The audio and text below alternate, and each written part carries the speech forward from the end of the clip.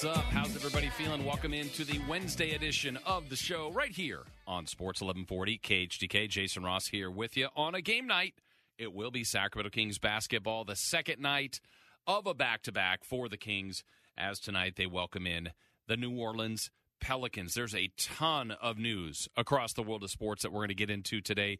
We've got several guests as well, so lots to set up before we get you to first things first. Again, at the end of the show at 5:30, we'll have game night. Scott Marsh, the high flyer, Henry Turner will have that right at Golden One Center. Then be back with the G-Man and Henry for Kings Live pregame at 6:30, tip-off at 7 for the Kings and the Pelicans. Between now and then, not only first things first, coming up here in a moment, but we are going to have our weekly visit with Lincoln Kennedy, former Raider, and certainly a lot of heavy stuff to talk about with Lincoln because of the terrible, terrible situation with Henry Ruggs, a loss of life there, and just the stories getting worse as more and more details come out about that.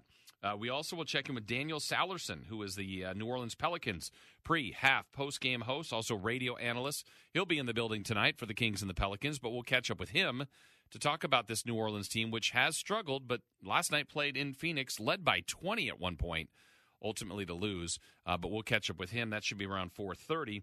And then at 5 o'clock, our weekly visit with Chris Landry, LandryFootball.com, as we look forward to catching up with him and all the latest in the first playoff rankings in college football. Ton of NFL news, not only with the trade deadline, but the news that we're going to get to here momentarily. So all that is coming up today between now and 5:30. But with that said, let's start you out with First Things First. First things first. First things first.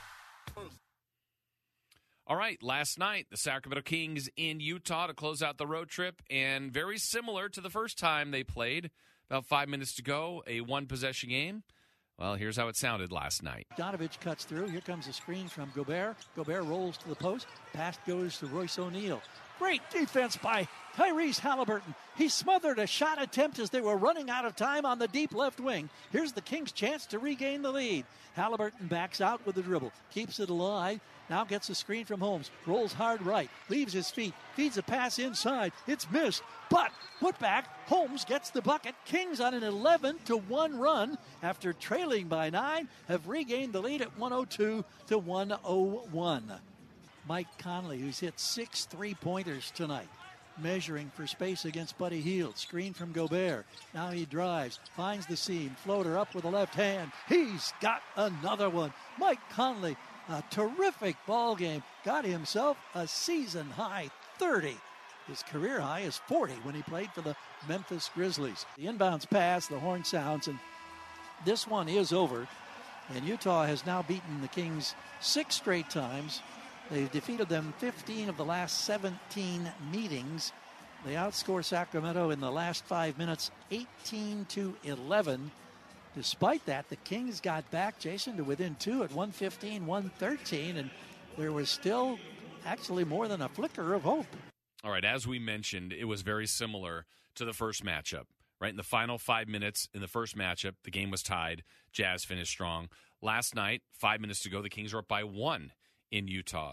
And we're going to dive into this game a little bit more throughout the show, but I was thoroughly pleased with the way the Sacramento Kings played yesterday. I know this league, and everything is evaluated by wins and losses, and yes, I get it. The Sacramento Kings lost last night. The Sacramento Kings showed me a lot of things yesterday. I've told you, I think the Utah Jazz are the best team in the West. I think the Utah Jazz are winning the NBA Finals, the way things are constructed today. Granted, trades could happen, injuries and all that. But assuming it's laid out the way it is right now, I am a firm believer that this is the best team in the NBA. And they did exactly that last night. The Kings played like a team. You look down the box score, you watch the game, they had contributions from just about everybody. And yes, I too would like a lot more from De'Aaron Fox. But they had a balanced attack, areas where they got exposed. They got crushed on the boards. They watched 3 All-Stars, really, for Utah have big games in their building, the team with the best record, and the Kings had a chance to win. So every game this year for Sacramento has been very, very similar, where they've either had a lead in the fourth quarter and watched it shrink in a close game, or been in a game and ultimately just had bad execution at the end. I think if there's one thing this Kings team can do and change as quickly as possible, would be to get themselves in more transition situations. They're a top 5 transition team. They're a bottom 10 half-court team. And generally, when you get down to the last 5 minutes, games slow down. They bog down. More plays are called, more design sets. That's not the area of strength. Or what it could be as area of strength is go to your one guy that can kind of create his own stuff, and that's De'Aaron Fox. So De'Aaron's shooting struggles continue. And with all of that, this team is competitive every night. They're just better. I mean, I don't know how anybody can watch this team and not think this is a better basketball team through 7 games. Now, we'd like to see 7 more and 7 more on top of that to make even grander judgments. But my preseason thought about this team being a playoff team hasn't changed. Winning over 500 and getting to 44-plus wins hasn't changed. It's just been reassured to me. I like the balance of the roster. I like the way they play. I like their compete level in every game. There's attention to details. That's a lot what Coach Walton talked about in the postgame last night is the losing right now for them is in the details, the little things. Guards got out-rebounded yesterday. You expect Gobert to get 20 and Whiteside to have a big night. Kings guards didn't rebound as well. But, like the Dallas game that they lost on Sunday, I didn't think they played particularly well, but most of it is the reflection of how poorly they shot. Well, in the past, this team would shoot poorly and have no chance to win a game. I think they defended. I think there's an intensity level there. I think they believe they should win. This is the kind of stuff that builds habits of good teams. I think they're doing it. I think we're witnessing it in front of our eyes. But what now you have to do is a night like tonight when they get New Orleans, you can't go backwards. I mean, I think if the Kings play like they did last night against the Utah Jazz, they win a lot of games, home or road, a lot. And that's with De'Aaron not playing at his best. So I'm more of a glass half full guy, obviously. I'm much more optimistic, but I'm also not trying to be seeing this through purple-colored glasses. I like what I am seeing. I think this team is doing very good things, and they have to continue to do it. And if they continue to do it with these same kind of building block principles, while certain guys struggle with their shots, that's going to be better in the long term for this team. So, yes, a loss last night in Utah. Yes, they've played the best team twice already. And, oh, by the way, they see him a third time here in about 2 weeks. They're in good position right now through 7 games at 3-4. Yes, below 500. They don't have a home win yet, but hopefully that changes tonight. I do like what I saw and did like what I saw last night from the Kings in Utah.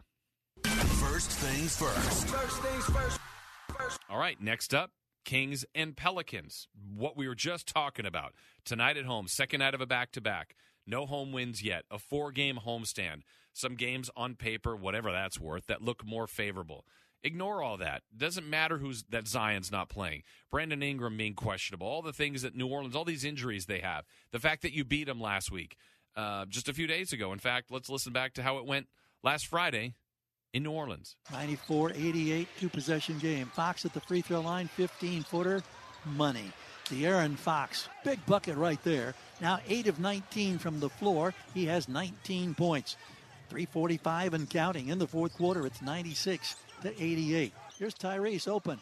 18-footer left angle, splash. Tyrese Halliburton, he's had some big buckets here in the fourth quarter for the Kings. Halliburton's now up to 15 on the game, and the Kings lead at 105-95. It's going to be 113-109. And that's it as the Kings inbound. Look up at the scoreboard and savor the fact that they've played 3 road games. They've won all 3. They will have 2 more opportunities on this trip as they head to Dallas and to Utah before returning for the rematch with the Pelicans next Wednesday. So, yes, factual, they did beat the Pelicans. Another game that it was a battle down to the end, but a win. And the Kings, to the moment, still have a tied for the league lead in road wins. Now, they're one of the few teams that doesn't have a home win. That's an opportunity tonight and with this 4-game homestand. But you got to start with the first one and the Pelicans. Second night of a back-to-back. New Orleans last night led by 20 at one point in Phoenix, ultimately to lose. They don't have their full personnel. They're putting different pieces into place right now. But Valanciunas, Devontae Graham, Garrett Temple, there's more than capable people of beating the Kings if you don't pay attention to your own details. But if Sacramento plays with the same kind of defensive intensity, offensive execution at times, knocks down shots, this should end up being a good night for the Kings. I think it's that simple. If they play well, they will win. I don't know that I could break it down any more simply than that, but you've got to have all the good teams bring out a sharp focus in Sacramento. Maybe the Kings looked at Dallas and went, okay, yeah, they got Luka, but Porzingis isn't playing. They just weren't as sharp. And it wasn't just as missing shots. They just didn't see and look as sharp as they did last night to me in Utah. I would love to see a night where De'Aaron Fox gets cooking. I mean, that would be the most welcome thing for this team. Maybe even a night where the bench gets extended a little bit more. Played heavy minutes last night for the top 8 guys, really 7. So does this extend out to Tristan Thompson? Certainly Marvin Bagley, Chimezie Metu. Who knows how far it goes out? Terrence Davis didn't play last night. I'm still waiting for his, 5 to 6 3-pointer game. It's coming. It's coming. Hopefully tonight. So Kings and Pelicans tonight. We're going to have more on this, too, with Daniel Salerson, who will join us at 4:30, give us a little more perspective on what's going on right now with New Orleans. Because look where they are right now. It's so early, and people are a little bit, I don't know how many people are that bothered by the Kings at 3-4, but people are bothered about New Orleans where they are with just 1 win right now. And with Zion still being 2 to 3 weeks out, you're not eliminated, but you're getting yourself pretty far behind, even on a team that was a fringe playoff-type team anyway. So Kings, Pelicans tonight, and you'll have it right here on Sports 1140 KHTK. First things first. Well, congratulations to the Atlanta Braves. I could not have been more wrong about almost all of the playoff series. I thought the Astros would win in 5. Instead, it's the Braves in 6. He attacks and smokes one to deep left. This one's going supersonic. That is out of the ballpark. Whoa! Over the train tracks, it's 3-0 Atlanta. And Jorge Soler lands the first punch here in the top of the 3rd inning. Chopper out to Dansby. Dansby throws to first base. Is this happening? It is! The Atlanta Braves are world champions. The Atlanta Braves have won the 2021 World Series in 6 games over the Houston Astros. Pure euphoria down on the field as they're bouncing all over the infield. And in the booth, celebration going on the field. And folks, this is what dreams are made of. And for the 2021 Atlanta Braves, the dream has come true. They are world champions in 2021. What an incredible moment and a wonderful time for all of them. Well, the best part about this to me about baseball is, and we joke about it a lot of times, is the celebrations. Is, when you clinch, when you win the advance of the wild card, when you advance the next series, when you get to the championship series, when you get to the World Series. Well, the last celebration is the best one. And for Brian Snitker and the Atlanta Braves, it was quite a ride. These guys never gave up on themselves. We used a lot of guys. We lost a lot of pieces over the course of the summer, and it was just the next man up. I mean, it was these guys never stopped believing in themselves. They never stopped working. Our coaching staff, my God, I got a rock star coaching staff that made sure these guys stayed consistent every day, and they always played the game the way you're supposed to play it, and with a lot of emotion, and give themselves a chance to be here on this stage right now. This whole time I was thinking about the Braves without Acuna when he got hurt. Felt like their season was done. And maybe they don't win this without that, as crazy as that sounds, but they went and got a few extra bodies as the season went along, guys that contributed. But a guy that's been there through the long haul, I always think about him when I think about Atlanta as Freddie Freeman. Just a great baseball player, has had good last year's postseason experience, but this time to break through, what a highlight it was for him.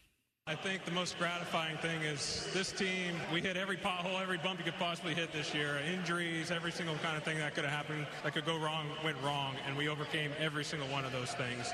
This group, we came every single day, prepared and worked and worked and worked, and we ended up November 2nd, world champions.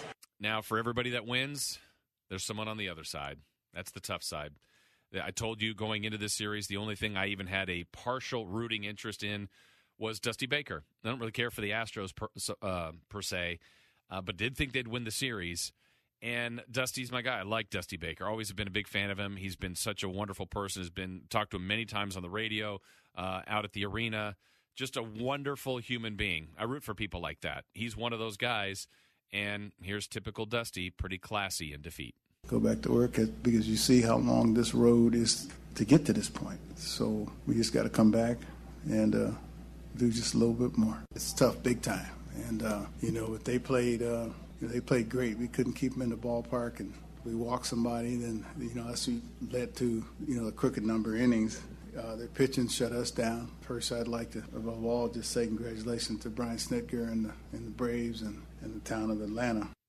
I mean, he's right in the first part. You just have to go back to work. I mean, it stinks. It stinks to be that close, to see a potential parade. They needed 2 more wins. I thought they might force a Game 7, which would be fun, but Game 6, pretty anticlimactic. That home run early by Soler, and then just kept adding on. 7-0 shutout. Braves get the World Series.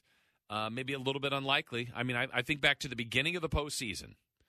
I told you in the American League, the teams that I liked, I really thought Tampa would come out of the American League, but I thought the Yankees were more than capable. Houston was a team I thought to watch for, but I didn't think they could get to the grand prize there. In the National League, the team I actually picked was Milwaukee, but I thought the Dodgers or the Giants could really do it. And the Dodgers are just so talented. And here's Atlanta. Here's Atlanta getting through and getting it done. It's awesome. So good for them. They had all those years where they were one of the best teams in baseball and came away with 1 World Series.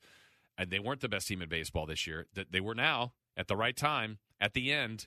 And so the baseball season comes to an end. That gave us, if you think back to the year, I mean, the Giants season, which was really unheard of. All the no-hitters. Shohei Ohtani, his season. And now all these free agents that are up for grabs. Hopefully we don't have a work stoppage, because baseball does not need that. Pretty good postseason, and congratulations to the Atlanta Braves, the last team standing and the winners of this World Series this year. All right, more First Things First. First things first. First things first. All right, there's lots of football news today, and we're going to get into some of this, whether it's with Lincoln Kennedy at 4 o'clock or at 5 o'clock with Chris Landry from LandryFootball.com. But the Packers, yesterday I gave you my top 5, bottom 5. I had Green Bay at number 2, and I was so impressed with what they did last week, beating Arizona with losing their top 3 wide receivers, all due to COVID. Well, the news today is Aaron Rodgers is now out. He's on COVID protocols. Now, Aaron Rodgers, and there's going to be more on this as the story develops, but Aaron Rodgers was asked, and it's not a question you have to answer, but he chose to answer back in the summer when he was asked about his thoughts on the vaccine and if he was vaccinated.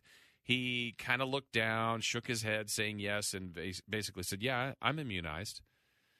Okay, well, I don't know exactly how all of the details have happened, but you don't have to be vaccinated. You just have to follow all of the protocols that are now set by the NFL, like separate, meals, separate conference rooms for meetings and all that kind of stuff. It's just they're making it very difficult for players that choose not to be vaccinated.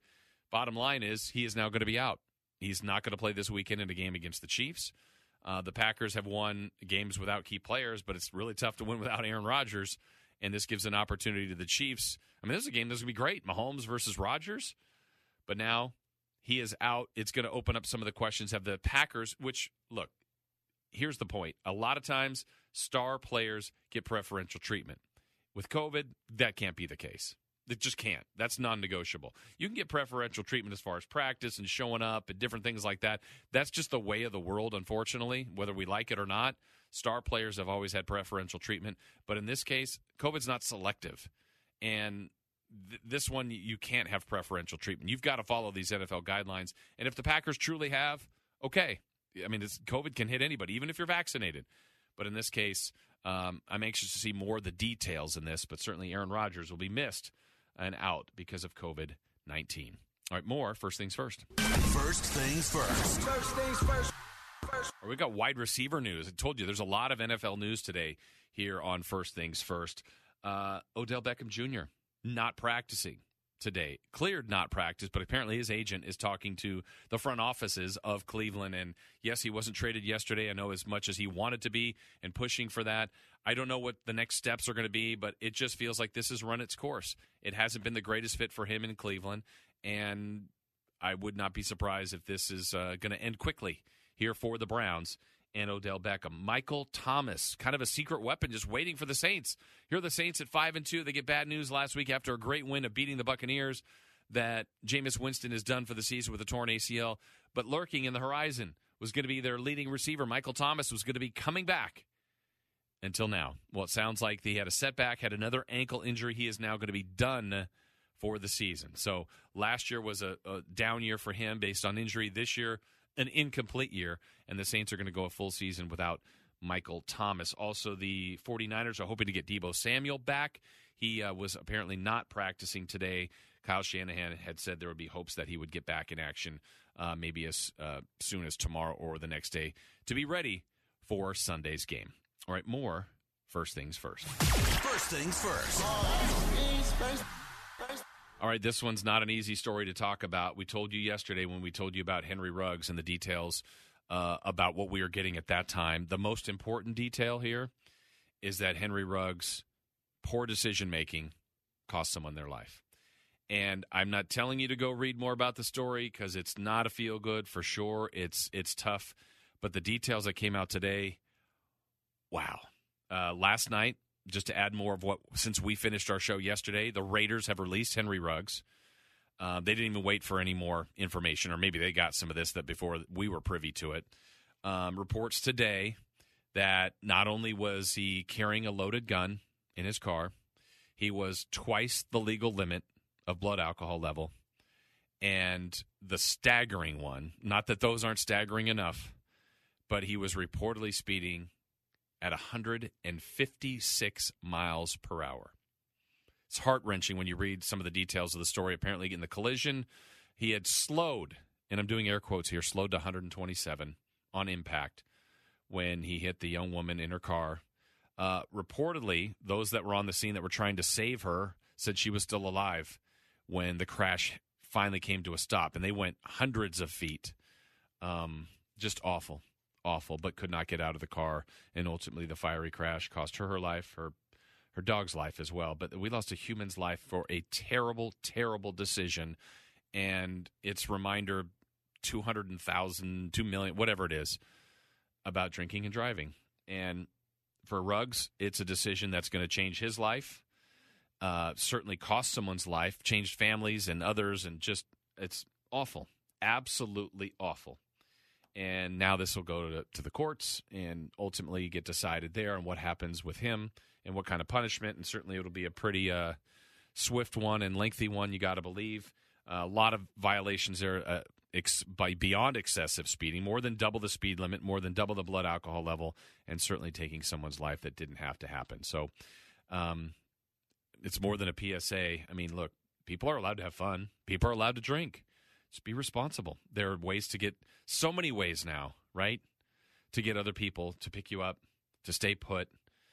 This didn't have to happen, and it's a young athlete, probably feeling larger than life, has a lot of the great things, well paid, a gift, and the gift of life is the most precious thing we have, and it was taken, and it didn't have to be, and it's painful. It's a painful story, and we are going to talk to Lincoln Kennedy about this because the Raiders have been through a lot. Now, John Gruden, keep in mind, his life is still here. I mean, he has to go through stuff personally, but he's still living. This young woman is not. She was 23, just 23. Man, absolutely awful. All right, last thing here on First Things First. First things first. First things first. All right, the last one, college football's playoff rankings. The first one released, and this is where I don't know how long you've listened to me for. I've been on the station for 27 years, and I have had a problem with rankings basically my whole life, and most of it's with the preseason rankings. So when you get a committee that, probably takes that into effect, but that's not the end-all, be-all, right? They're looking at the totality of strength of schedule, what are your losses, what are your quality wins. I mean, they're putting some time in this.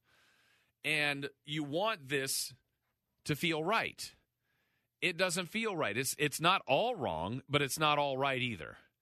And I'm a Pac-12 homer. I will go for that conference at all times, but I don't think Oregon should be in the top 4. I'm glad they're above Ohio State, who they defeated, but Oregon has a bad loss to an unranked Stanford team. Whereas Michigan or Oklahoma, who hasn't lost, is 8th. Let's work our way from the top 10. All right, Notre Dame 10, Wake Forest undefeated at 9, Oklahoma 8, who I think is a good team and it was a preseason perceived to be a top 4 team. They haven't lost. They haven't looked great, but they haven't lost. Michigan is 7 with a loss just this last weekend. Cincinnati, who is perfect, and is one of those teams not in those Power 5 conferences that is sitting out there at 6 that just needs carnage to happen above them for their chance to get in. Ohio State 5, Oregon 4, Michigan State 3, Alabama's 2, Georgia's 1. I think Georgia is the best team. I think Alabama is the second best team.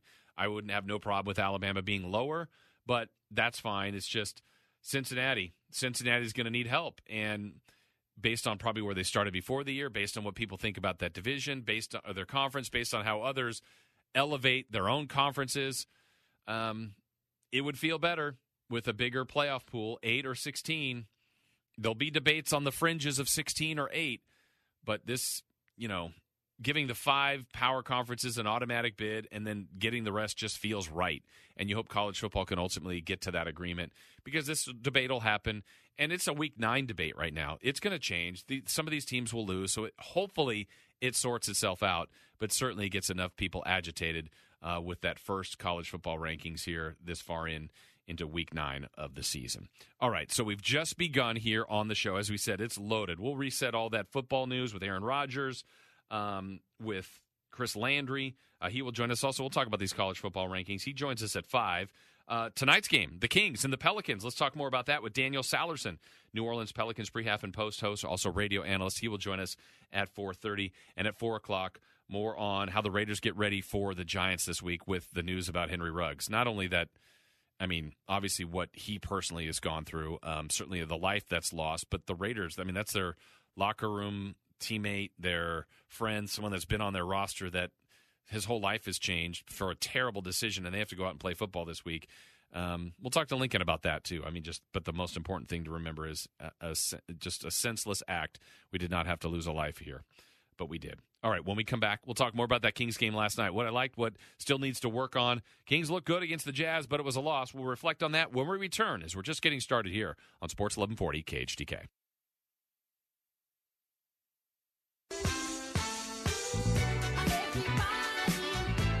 Right back here on Sports 1140 KHTK. Show rolling right along here. Golden One Center, where tonight it's the Kings and the Pelicans. And so much to cover in our previous segment. Like we said, we're going to have Lincoln Kennedy joining us here at 4. Daniel Sallerson from the Pelicans Radio Network pre-half post, also the radio analyst, will be joining us at 4:45 before we get to Chris Landry at 5. So we got a busy show. We capped the season yesterday with the Atlanta Braves winning the World Series in 6 games, taking out the Astros. We kind of covered that in First Things First, but news coming out that tomorrow there's going to be an announcement where 3-time World Series champion Buster Posey is expected to announce his retirement. What a career. What a great career. And Buster was one of the few players that opted to not play last year. He had the other season in his career where he had the injury to his knee that he missed a full season. But, he is just one of the great Giants of all time, a great person. And, when something like this tomorrow will officially be announced, but it's being leaked today, I think of all the people in this area, one, that are Giants fans, but I bet a decent amount of them, their favorite player is Buster Posey. And I've seen a few people commenting, when you're now getting old enough to see your favorite players retire, well, get used to that. That's going to happen a lot more for those of you that are younger fans. But think about it this way, too. Did you see his entire career? That's pretty cool. There's going to be legends in the games that you won't know about, or you'll know about, but maybe never saw play. And that's one of the things when we, certainly when Doug was with me or on other shows I've been on, when we get into that time of year where we're making lists or comparing greatness, there's people that deserve to be on those lists. But one of my criteria is I will acknowledge that, if we're talking NBA, for example, that Bill Russell and Oscar Robertson and Wilt Chamberlain, all fantastic players. I never saw them play. Doesn't mean they weren't great, but I can only go off in my assessment of who I've seen. Now, I see their stats. I do like to believe you put them in today's day and age, they'd still be very good players, maybe great players. I think people have gotten bigger, stronger, faster, and even this next group of players that are doing that in 25 years from now, 30 years from now, will probably even have bigger, stronger, faster athletes, even then, doing just more amazing things. But the point on Buster, awesome career, great Giant. I'm glad he didn't if he feels like he's done, didn't string it along and play for some other random teams. He's always going to be thought of as one of the great Giants of all time, just a terrific career. And we'll have any kind of other reaction or announcements or comments from him once that official press conference. Looks like it might be sometime tomorrow for Buster Posey. So congrats to him and the Giants on really a great season. He was a big part of that. I thought it might go a little longer than it did, but probably I bet this last season was as much fun for him as he's ever been involved in. And that's even in his other stellar all-star World Series type years as well. All right, so tonight, Kings and Pelicans. We'll talk a little bit more about this coming up in our next segment, but I wanted to kind of go back to what our lead story was on First Things First, the Kings and Jazz last night. And, I said it in First Things First, and I really going to reiterate it and kind of hopefully punctuate it on what the Kings did last night. So Sacramento goes into a place where Utah, I think, is, if not the most difficult place to play, certainly one of them, but I think right now it might be the most difficult place to play because of the way Utah plays. I mean, this is a two-way team. They're good offensively, very good at three-pointers. They're very disciplined, as we talked forever about how they just won't let you advance in fast breaks and get easy points, which is a strength of the Kings. So they're trying to take that away. Certainly going under screens constantly last night, taking that away from De'Aaron Fox, where you're trying to take away his superpower of the quickest guy on the floor, and De'Aaron hasn't been able to kind of crack that code. The way to do it is to start hitting jump shots. Well, he's not doing that. They got out-rebounded drastically in the game, had some foul issues in the game, and with 5 minutes to go, they were ahead by 1. You also had a game where their best player, Donovan Mitchell, goes off. I mean, his third quarter was incredible. Mike Conley was terrific, and Gobert goes for another big double-double with 20 rebounds. Throw in 20 from Bogdanovich. And to me, that's a night. That's a long night in Utah. Remember last year when they lost to Utah like 154 to 106? That could have been one of those kind of nights. But this team's compete level is great. The balanced attack that they had, I mean, they found other people that were keeping them in this game. The rookie, Davion Mitchell, who's out here going through warm-ups right now, was great. Barnes continues to have his stellar season. You had Rashawn Holmes in his constant production with yet another double-double. The starting five all in double figures, even with a miserable night from De'Aaron Fox. And then the bench was great. Buddy Hield continues to really handle that bench role very, very well. Gets another game where I thought he was going to get 20, right there on the heels at 19. And I took way more positives out of this game than anything. Now, you're measured on wins and losses. It's another loss. But through 7 games and 2 against the Jazz, this team is 3-4. And I think there's more things to look at it and say, again, you're trying to make a decision right now on where this Kings team is going. Are you more positive on an outlook or negative? The biggest negative that's jumping out right now is the play of De'Aaron Fox. That's their best player. And other teams' best players, when they struggle, generally, they struggle. And I don't look at the Kings as really struggling right now. There's things that are missing, mainly Fox. But at 3-4, with some good wins, especially on the road, let's remind you, right now tied for the most road wins in the league at 3. It's not like it's some grand number, but they've done that. Navigated a pretty tough portion of the schedule. They've yet to have a back-to-back. That's tonight, the first time they're going through that. And that's another way to handle the grind, handle the journey. Now, so is New Orleans. They probably got in a little bit later last night than the Kings. Kings game finished earlier than the Jazz game than the Suns game in Phoenix. So I'm sure the Kings got home a little bit sooner, whatever that's worth. But they've seen New Orleans. They played them last week.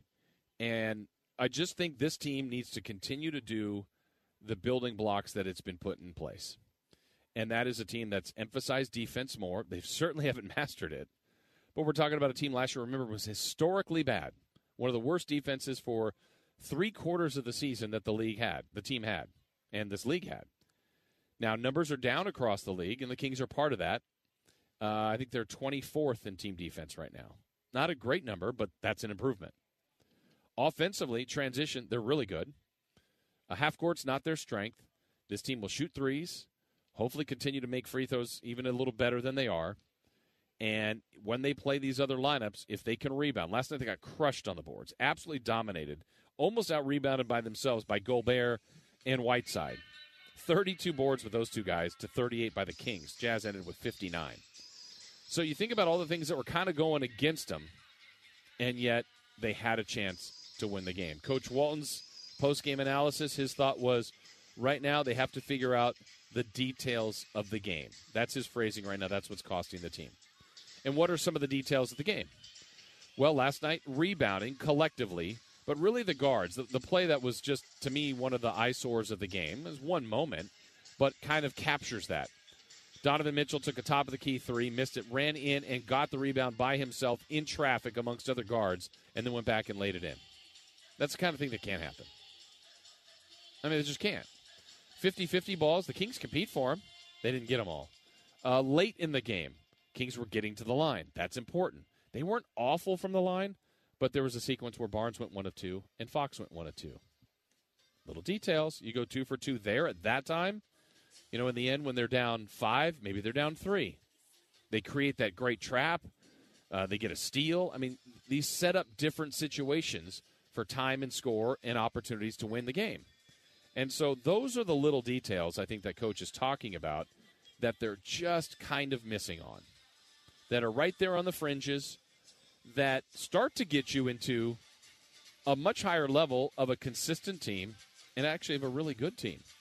And if you just played a Jazz team that is cooking, that has only lost 1 game this year, and the game they lost was when Mike Conley sat out, and you had a 30-point game from Conley, 36 from Mitchell, 20 from Bogdanovich, and a 12-point, 20-rebound game from Gobert in their building, and you had the lead with 5 minutes to go.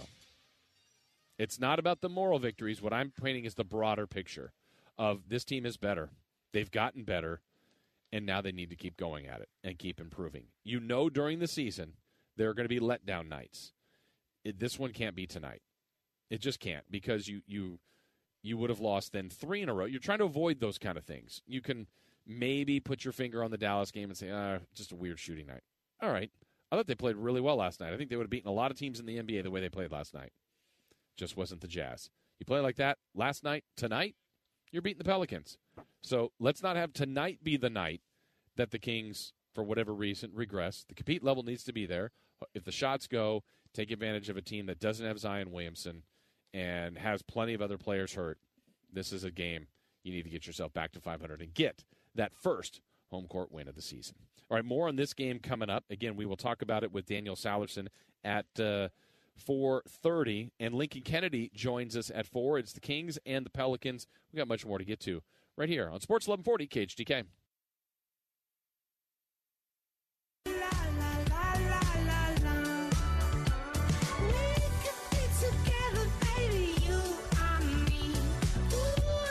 Coming to you from Golden One Center, where tonight it is the Kings and the Pelicans. Second matchup of the year already between these two teams, as Sacramento won last Friday in New Orleans. Had to kind of hang on to win. Word on this game. First off, let's talk about New Orleans, where they are at this point. I mean, this team has just the 1 win, 7 losses. Right, so they're 1-7 through their first 8. And there's got to be so much frustration, concern, trepidation, really, about Zion. We had told you a couple of weeks ago that he was 2 to 3 weeks out from his next evaluation. Well, that evaluation happened the other day, and now he's listed as 2 to 3 more weeks away from returning. And this team is just 1-7 right now. And they have not had Brandon Ingram the last couple of games. Officially, he is listed as questionable, but he's been questionable the last couple of nights. This is just game 2 of their 4-game road trip. They'll be at in San Francisco on Friday, and then they'll have 1 more game to close out the trip. So if he didn't play last night, my guess is he's not playing tonight. That's not certain. If you're the Kings, you got to assume he goes. They're better with him, without question. But Zion's out. Herbert Jones, who had been in the starting lineup, and actually a nice player for them, he is out. He got hurt in the game last night. He's in concussion protocol after getting hit in the head by his own teammate, Jonas Valanciunas. So this team is down right now. And then you look at what they've done statistically. Where can the Kings take advantage of some things? What did I say yesterday would be the keys to beating the Utah Jazz?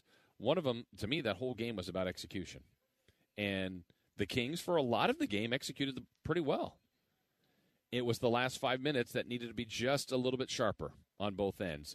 And Utah's ability to get their offense in a more favorable situation than the Kings could was a big difference. And what I mean by that is they could get Mike Conley in pick and rolls or Donovan Mitchell in pick and rolls, and because of the Kings' size or lack thereof, a lot of times that switch would put Gobert down low, either in a great rebounder position or, going under screens and leaving Conley open, and he was just a sniper, a sharpshooter.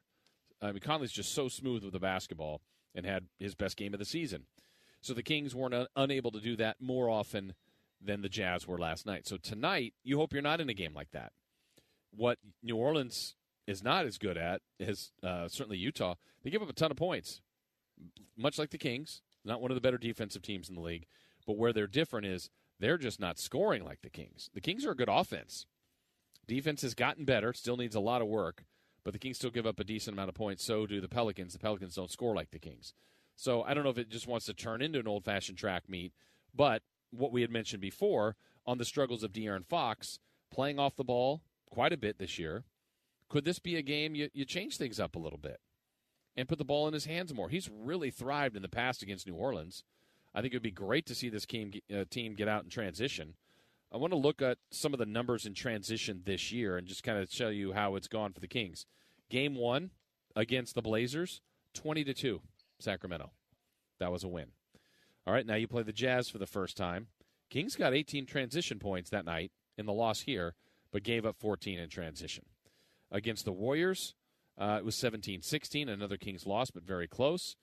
Transition points against Phoenix. Kings lost that night in transition, but won the game, and one of the big differences in that game, Kings made 9 more threes. I mean, that's something really difficult to overcome. The first matchup against the Pelicans, transition points, just 8 for Sacramento. So that's a number that's got to change drastically. We mentioned the Dallas game where the Kings only got 1. Last night it was a little bit better, back to 18. So I think that's a key to this offense, and New Orleans isn't a great defense. And certainly if they're without personnel, we know in the NBA, not only the next man up, but a wounded team, opportunities for other players that maybe if Ingram truly is out, that they say, okay, this is my night. This is my opportunity to have a career high. This is my chance to prove to the coaching staff that I deserve more reps, even when Zion is back and when Brandon Ingram is back in full capacity. And that's the one thing for New Orleans that's probably kicking them right now, the fact that not only Zion's been hurt, but Ingram's been hurt, because they probably thought, they've made their team really in the heart of the team. We talk about some teams changing it on the edges. This team kind of went for it and changed almost the full philosophy. They were hoping to start Valanciunas with Zion, Ingram, Devontae Graham, and then I'm not sure which other guard they probably were going to go with consistently. Maybe Nickeil Alexander-Walker, with Josh Hart coming off the bench, Garrett Temple coming off the bench. That sounds better already. Jackson Hayes and some of the, Lewis, some of the other guys that they do count on and do play. But now you had to change the lineup completely, put guys like Herbert Jones in there, who's out tonight, Josh Hart in the starting lineup, who's more than capable of being a starter, but guys like that you like for their energy off the bench. And so they feel like they're incomplete, and that's why you got to take advantage of that if you're the Sacramento Kings, taking on this New Orleans team for a second time without Zion. They will probably be better later.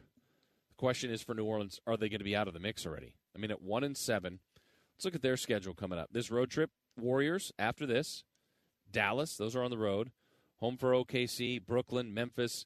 When you're without your key players, it's tough to look at those games and find a win. They will get wins, but it's tough to predict them ahead of time, where a lot of these games, especially without Ingram and Zion, they're not going to be favored. And for Zion, it's at least 2 to 3 more weeks. For Ingram, it's a hip contusion. I don't think it'll be very long. He might go tonight. As we said, he's questionable. But that's kind of a different look between the two teams where they are right now. Pelicans have played one more game, but they're 1-7 and feel like they are just downhill or running uphill, I guess, at this point, chasing a season that's slipping away already. Kings at 3-4 have navigated their way through a really difficult schedule, and tonight needs to get back in the win column, so it's just a 2-game slide, right? And you get back to a win, get your first home court win, and you have a homestand where, Charlotte's coming in Friday. That's a fun team. Above 500, that's bothered the Kings last year badly. Fun team. Indiana, off to a little bit of a slow start, but a well-coached team with Rick Carlisle now. And then Phoenix, second crack at Phoenix. So schedule is lighting up a little bit, but the Kings have to do what they've been doing and do it more consistently. And as Coach Walton said, the attention to details. The details is what is missing right now for the Sacramento Kings. All right, next hour for us, a busy hour, a couple of guests coming here. Actually, 3 more guests to go before we get you to game night at 5:30. That'll be with Scott Marsh and the high flyer Henry Turner. When we come back in the 4 o'clock hour, we'll not only get more perspective on tonight's game with Daniel Sallerson from the Pelicans Radio Network, but when we come back, it's Lincoln Kennedy, our weekly visit with Lincoln. Get the very latest from him on what's going on with the Raiders and just everything they're going through right now. And they're still in first place, but certainly this awful story with Henry Ruggs, as his life will never be the same, and unfortunately took the life of someone that just did not have to happen in that awful car crash and the DUI that happened yesterday morning. But we'll get with Lincoln, that to start the next hour right here on Sports 1140 KHTK.